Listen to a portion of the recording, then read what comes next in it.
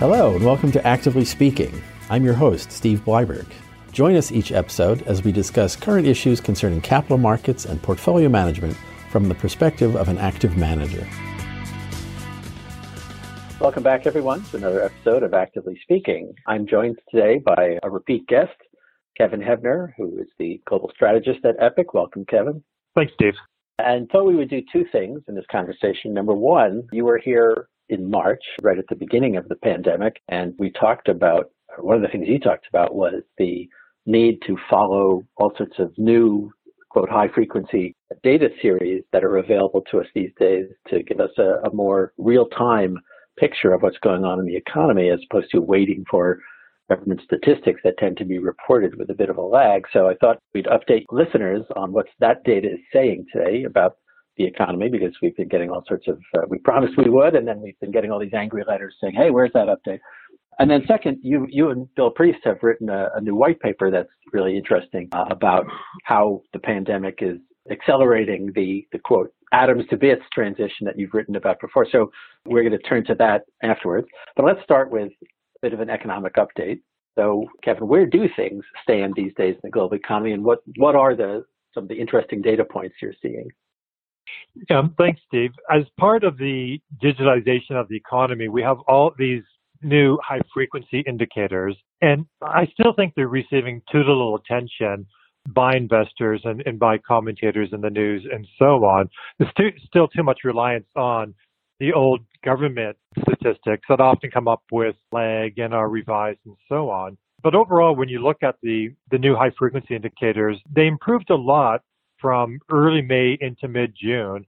But since then, even though the recovery is still continuing, it's doing so much more slowly than it was previously. So the slope is still positive, but a lot lower than it was before. And this is roughly consistent with the type of swoosh-shaped recovery that we've been talking about and what we view as the 90% economy. That is, we never get back to 100%. There's going to be parts of the economy that don't come back, primarily in the hospitality sector, keeping the economy running a little bit slowly. It's also interesting, in the last few weeks, we've been hearing more and more about the K-shaped recovery. That is, some sectors, housing, manufacturing, are doing very well, growing very quickly. And then there's other sectors, restaurants, travel, and so on, remaining very weak. And I do think this K-shaped metaphor is going to be with us for at least another 4 quarters, maybe longer. And then within the indicators, for example, one we've talked about is OpenTable, which makes their data available at the state level, city level, and then also for a host of countries. But overall, it's running about 48% down year on year, and the trend has been pretty flat. It was increasing through May and June, but over the last 2 months, not much or no improvement there. Box Office Mojo is another one. There are some big releases going on now, but box office receipts are down about 81% year on year. One company called Womply, which processes small business revenues, they provide a lot of data. And this sort of with the K-shaped recovery, it's hard to generalize on that because there's so much variation by sector within that. On air traffic, this is using TSA data, it's down about 70% year on year. Particular international travel is weak for reasons we can all understand. And there's also mobility data. There's a few sources for that, Apple, Google, TomTom, and it shows mobility data within cities, between cities, a lot of things. So from late March, early April, where places like Manhattan felt like ghost towns, we have seen an improvement, but overall the mobility data is down about 40% from either what it was at the beginning of the year or from this time last year. Yeah, so I'm surprised though, being in the New York area where restaurants are, well, in Manhattan, there's no indoor dining in restaurants, movie theaters are closed. So it sounds like movie theaters are actually open in parts of the country. Yes, yeah, and there have been some major releases from the studios coming out. Yeah, just also anecdotally, I was walking around Manhattan, a few days ago, and there were definitely, you could tell there's less. It's just getting to your mobility data point. There's a lot less vehicular traffic than normal in the city. What are you seeing elsewhere in the world? How does it compare to the U.S.? Well, it is very complicated. You can make some generalizations. Clearly, Europe overall has done better than the U.S., although we've seen the serious second waves in places like Spain and Italy. So all of the high-frequency data in those places is rolling off, coincident with much of Asia is much closer to being back to normal.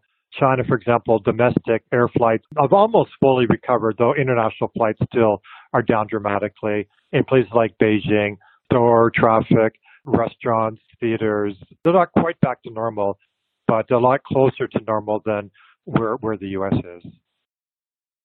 Why do you think, Kevin, that people still focus so much on, the traditional data that, as you say, is always reported with a lag and then gets revised, things like the monthly industrial production numbers with the quarterly GDP figures? Why is there still such a focus on that and not on the data you've been talking about that gives us a much more quick, real-time insight into what's happening? Yeah, that's a good point, Steve. And I think right now, commentators and investors are spending about 10% of their attention on the traditional national statistics. I'd say 90% on that and about 10% on these new high-frequency indicators. So over time, I think that's going to switch and 90% of the attention will be paid to these new digital indicators, the high-frequency indicators. In terms of why people are being so slow to switch to the new digital indicators, I think a lot of it is habit. In the paper, we talk about atomic habits and how difficult it is to get somebody to change from their normal routines. They have their spreadsheets, they have the way of thinking about things, the way they conceptualize the world. And you need some type of shock to get people to change. And obviously over the last 6 months, we've been shocked in many ways, and our habits have changed profoundly in some cases. But in terms of how we're analyzing and processing data, it seems to me that we're only 10% of the way to where we will be going and where I think we should be going. Yeah, well, that's a good segue into talking about the paper. So let's do that. The paper is called The Pandemic Accelerant: Digital Age Business Strategies, written by you and by Bill Priest. And I want to talk about first some of what I thought were the kind of 50,000-foot points that I thought were really interesting. One was there's a comment in there, I guess a quote from Garry Kasparov, the former chess champion, talking about how events like this or things like pandemics, that they don't create trends, but they accelerate existing trends. Can you give an example of what what you talked about in the paper in regard to that? Yeah, I think that's an important point. So in the paper, we highlight 5 different trends: working from home, e-fitness, and things like that. So these trends were in place before the pandemic. And so the world was moving in this way. These sectors are becoming digitized. And then the pandemic turbocharged or accelerated those processes. And I think it's also similar for automation and robotics. But during the last 5 months or so, we've also been having people talk a lot about, we have the death of cities, the end of vacations, the collapse of professional sports. No one's going to music concerts anymore. And I think that's more controversial because those were not pre-existing trends. And it's not clear to me that once the virus is contained and we've learned to deal with it in some ways, that the reasons why cities are so attractive and add so much value, why we love to go abroad for vacation, why we like to go and see Billy Joel or whatever type of music, sports events, Broadway. You're dating yourself. Yeah. Yeah, I think that those type of activities will endure, but there are a lot of trends that were going on beforehand that they get turbocharged by the pandemic. Well, and related to this idea, there's another kind of analogy that you talked about in the paper about how some reactions it'll be more like a rubber band as opposed to a paper clip. And what do you mean by it? Explain what that's all about. Some economists use the metaphor of a rubber band. So when you stretch the rubber band, the shape gets distorted, and then you let go, it comes back quickly. Whereas if you have a paper clip and you stretch out the paper clip, you let go and it stays stretched out. It doesn't rebound back to its previous shape. And I suppose that is the question for a lot of things. We've seen the acceleration in working from home, and we do think that this trend is turbocharged but working from home, we're still going to have some type of hybrid system, and we'll be working from home more than we did previously, but not as much as we're doing now. Similar with e-commerce, e-fitness, telehealth, and so on. So to what extent we're going, and we won't know this, presumably, I would think it's going to be at least 6 months from now, maybe 24 months from now, to know to what extent these activities are going to more reflect the rubber band rather than the paperclip. Yeah. So as you mentioned, you talked about 5 kind of specific examples in the paper of or areas, and you talk about some detail about how the pandemic is accelerating the transition. And so the 5 are work from home, ed tech, like learning from home, e-commerce, e-fitness, and telehealth. And I thought that maybe we talk about a few of those. I think work from home and e-commerce are subjects that people are already quite familiar with and we don't need to dwell on. But the other 3 struck me as kind of new. Like I don't think I've read a lot about them. So how the pandemic is accelerating the move towards online education or towards online fitness, and also similarly with health. So let's talk about those. What can you tell us about what's going on in terms of quote ed tech, education technology? So ed tech, it's a process that's it's been going on for a while. To some extent, we're still in the world of chalk and talk, the way we were in the 12th century. If you go back to the oldest universities in England and Europe. But we have been getting more and more innovations, technological innovations in education, particularly starting from, say, 91 out of Stanford and some of the MOOC courses that were coming out of that. And we have seen strong growth, roughly 20% per year, but the numbers overall have remained relatively small. But with the pandemic, we've seen a massive movement onto online learning, and that can mean many different types of things. And it does appear that this is going to have lasting momentum and it's going to change the nature of education going forward. I mentioned in the note that I have a son who's 13 years old, and his school was closed in mid-March for the reasons we can imagine. The teachers initially had a very difficult time transitioning from in-person teaching to online. And so he was taking a couple courses online through Johns Hopkins University, algebra and biology. And Johns Hopkins has been doing this for a long time. They have fantastic courses. The algebra course, and you sort of groan when you think about algebra, but the teacher they had for the algebra course, he's a distinguished mathematician. He's an award-winning teacher. He wears purple shirts and orange ties. He sings while he's doing it. He's very engaging. And it's multimedia. There's a lot of quizzes. There's a tutor to help. And the learning experience from that, maybe there's some algebra teachers out there who would be better than the online course, but I think it's better than what 95% of high school students are receiving through in terms of math and algebra, similarly for biology and so on. So it clearly, there's a lot of resistance to this from the education institutions that exist now and people who teach in these, but it does strike me that we will have, and we've seen this particularly in China, where online teaching is much bigger, and there are some commercial companies which are doing very well. And I think in EdTech, as well as a number of other areas of the digital economy, we do need to look to China to see what the future is. But I would think EdTech, certainly we're going to be seeing 20-25% growth in many aspects of the EdTech world. That's very impressive, particularly relative to the rest of the economy, which is at best going to be growing 4% in nominal terms. That does sound great. There are other, I don't know how to say this. I mean, going to school serves other functions, and it varies depending on what age group you're talking about. But I mean, at a very practical level for younger kids, it's just that, parents need to go to work and they can't be home while the kids are home all day. So to some extent, there's an advantage to having children go to a physical location just because it enables their parents to go to work.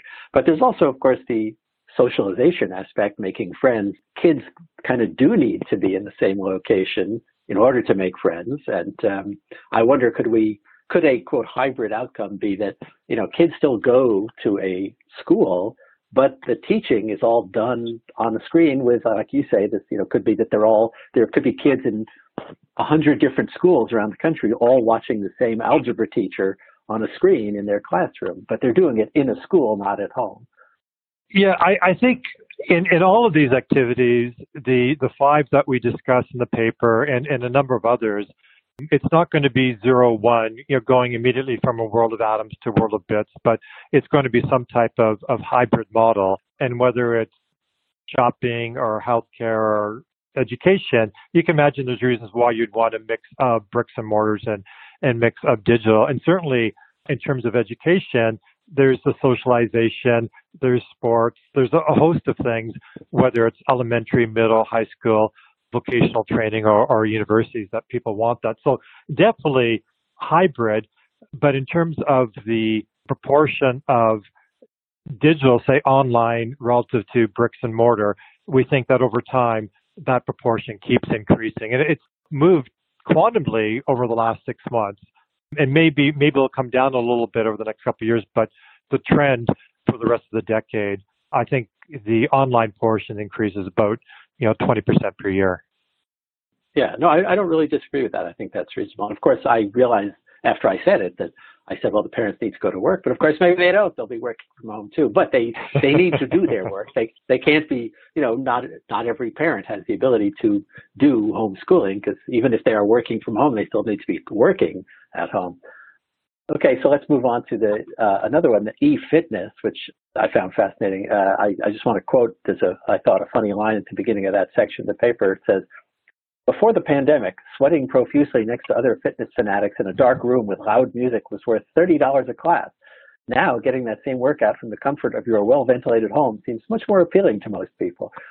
So I thought that was pretty funny. What do you think the outlook is for that? What's going to happen to all those gyms that are out there if people are going to be working on their equipment at home and watching an instructor on screen? Yeah, and that's one area where we had a more difficult time getting data.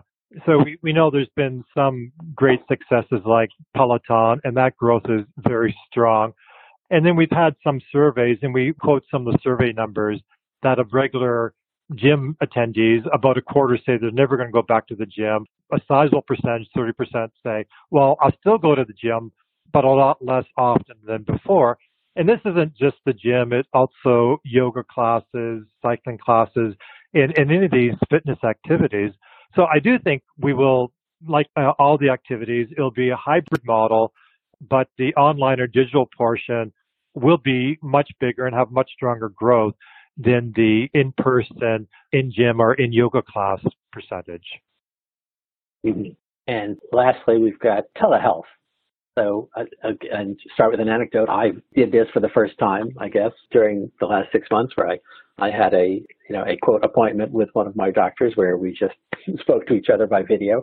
And it did seem kind of odd because obviously he can't really examine you physically in any way, and he can't take any blood or anything. But so maybe it's not ideally suited for every task within medicine, but where do you see the opportunities for growth in telemedicine?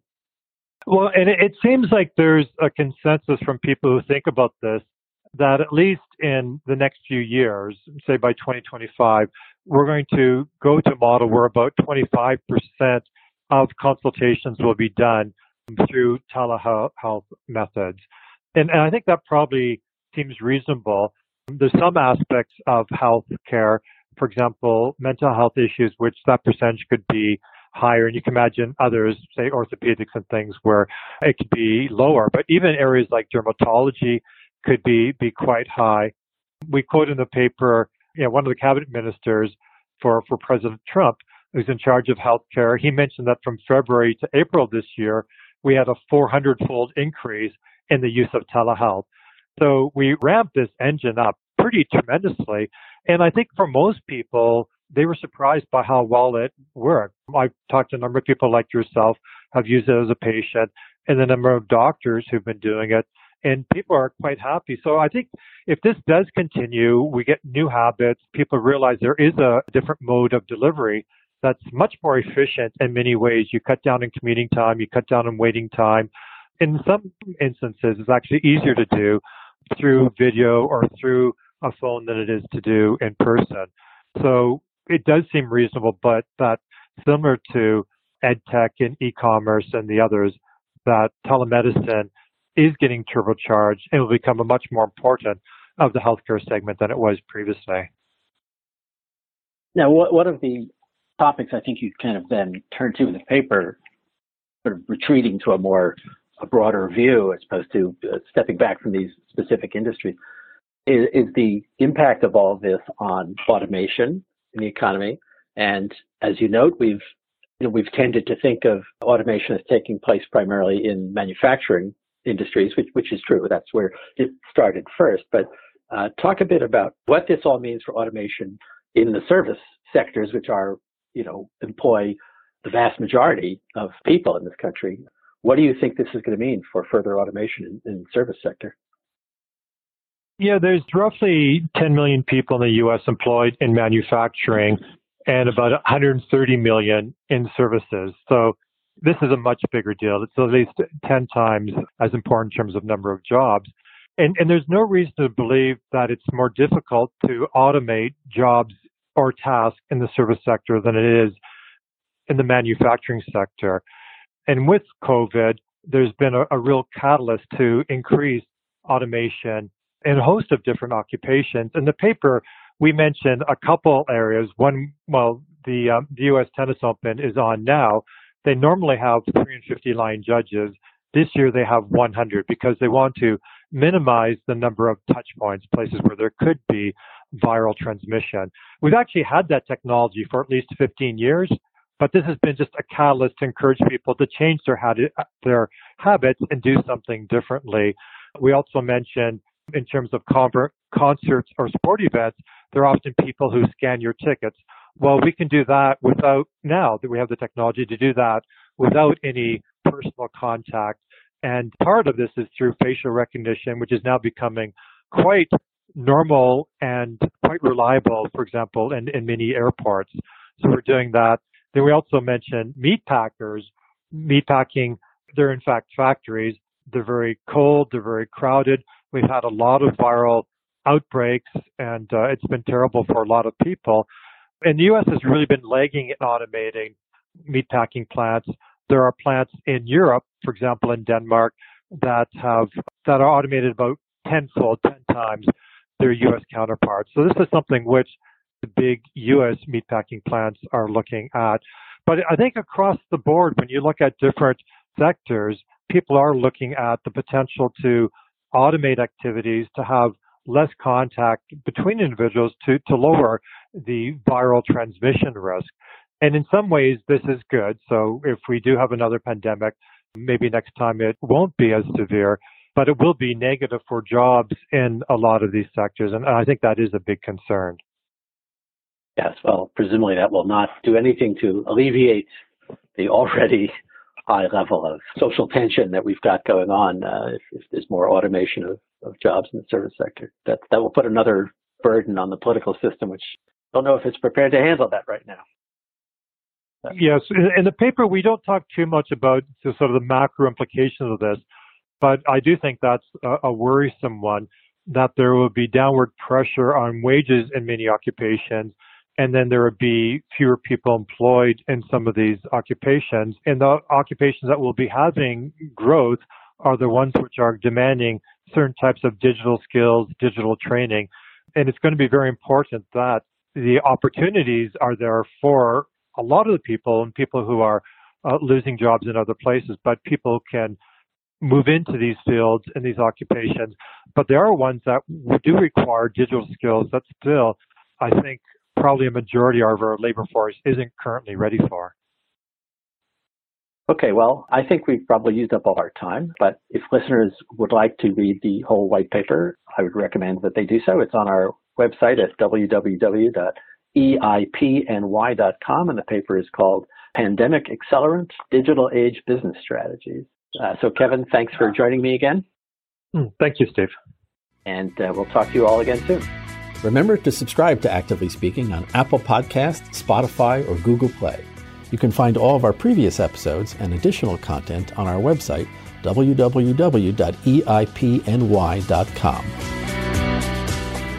The information contained in this podcast is distributed for informational purposes only and should not be considered investment advice or recommendation of any particular security, strategy, or investment product. Information contained herein has been obtained from sources believed to be reliable, but not guaranteed. The information contained in this podcast is accurate as of the date submitted, but is subject to change. Any performance information referenced in this podcast represents past performance and is not indicative of future returns. Any projections, targets, or estimates in this podcast are forward-looking statements and are based on Epic's research, analysis, and assumptions made by Epic. There can be no assurances that such projections, targets, or estimates will occur, and the actual results may materially be different. Other events which were not taken into account in formulating such projections, targets, or estimates may occur and may significantly affect the returns or performance of any accounts and/or funds managed by Epic. To the extent this podcast contains information about specific companies or securities, including whether they are profitable or not, they are being provided as a means of illustrating our investment thesis. Past references to specific companies or securities are not a complete list of securities selected for clients, and not all securities selected for clients in the past year were profitable.